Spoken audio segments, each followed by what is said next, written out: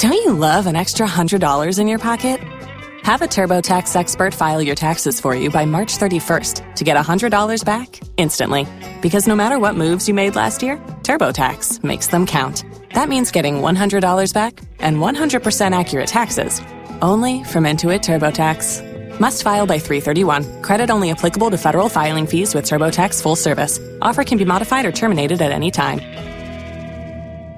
Live team coverage takes us back to RV City with Action News Jax's Jessica Barretto. Anyone up? I saw some Jacksonville Sheriff's officers patrolling around a little bit ago in your live hit. Hey, good morning, Rich. Honestly, fans are still getting that R&R that they need, so not seeing a lot of activity in terms of people waking up yet. It's still pretty dark and quiet out here, but like you said, officers are here. They have set up. They were sort of kind of talking to each other just a few moments ago. It seems like they were kind of being briefed and just making sure that everything is flowing smoothly out here. Of course, a lot of fans so excited for Saturday's big showdown, the Georgia-Florida game, and gates did open here at RV City on Tuesday, and of course, no surprise that all reservations are sold out online at this point, and today is technically the last day for folks to check in, but you'd be hard-pressed to find any open spot out here. We're seeing, of course, tons of trailers and tons of decorations, a sea of orange and blue on the left-hand side, repping the Gators, and then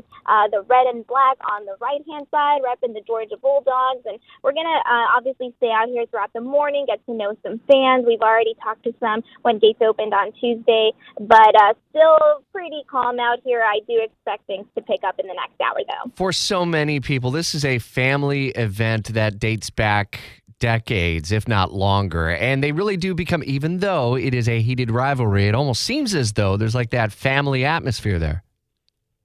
It really is. I mean, they love to poke fun at each other. I think that soundbite that you played off the top really sums it up well. They love to talk some smack, but they also love to come out here and have a good time. I mean, this is a very cherished tradition. Let's just take a look at the fact that Jacksonville has been hosting this game for the past 90 years. So for a lot of these fans, they've been coming out here for decades. I know that even, as family members within their own family pass away, they still continue this tradition and carry it on for generations and just, trying to make new friends out here.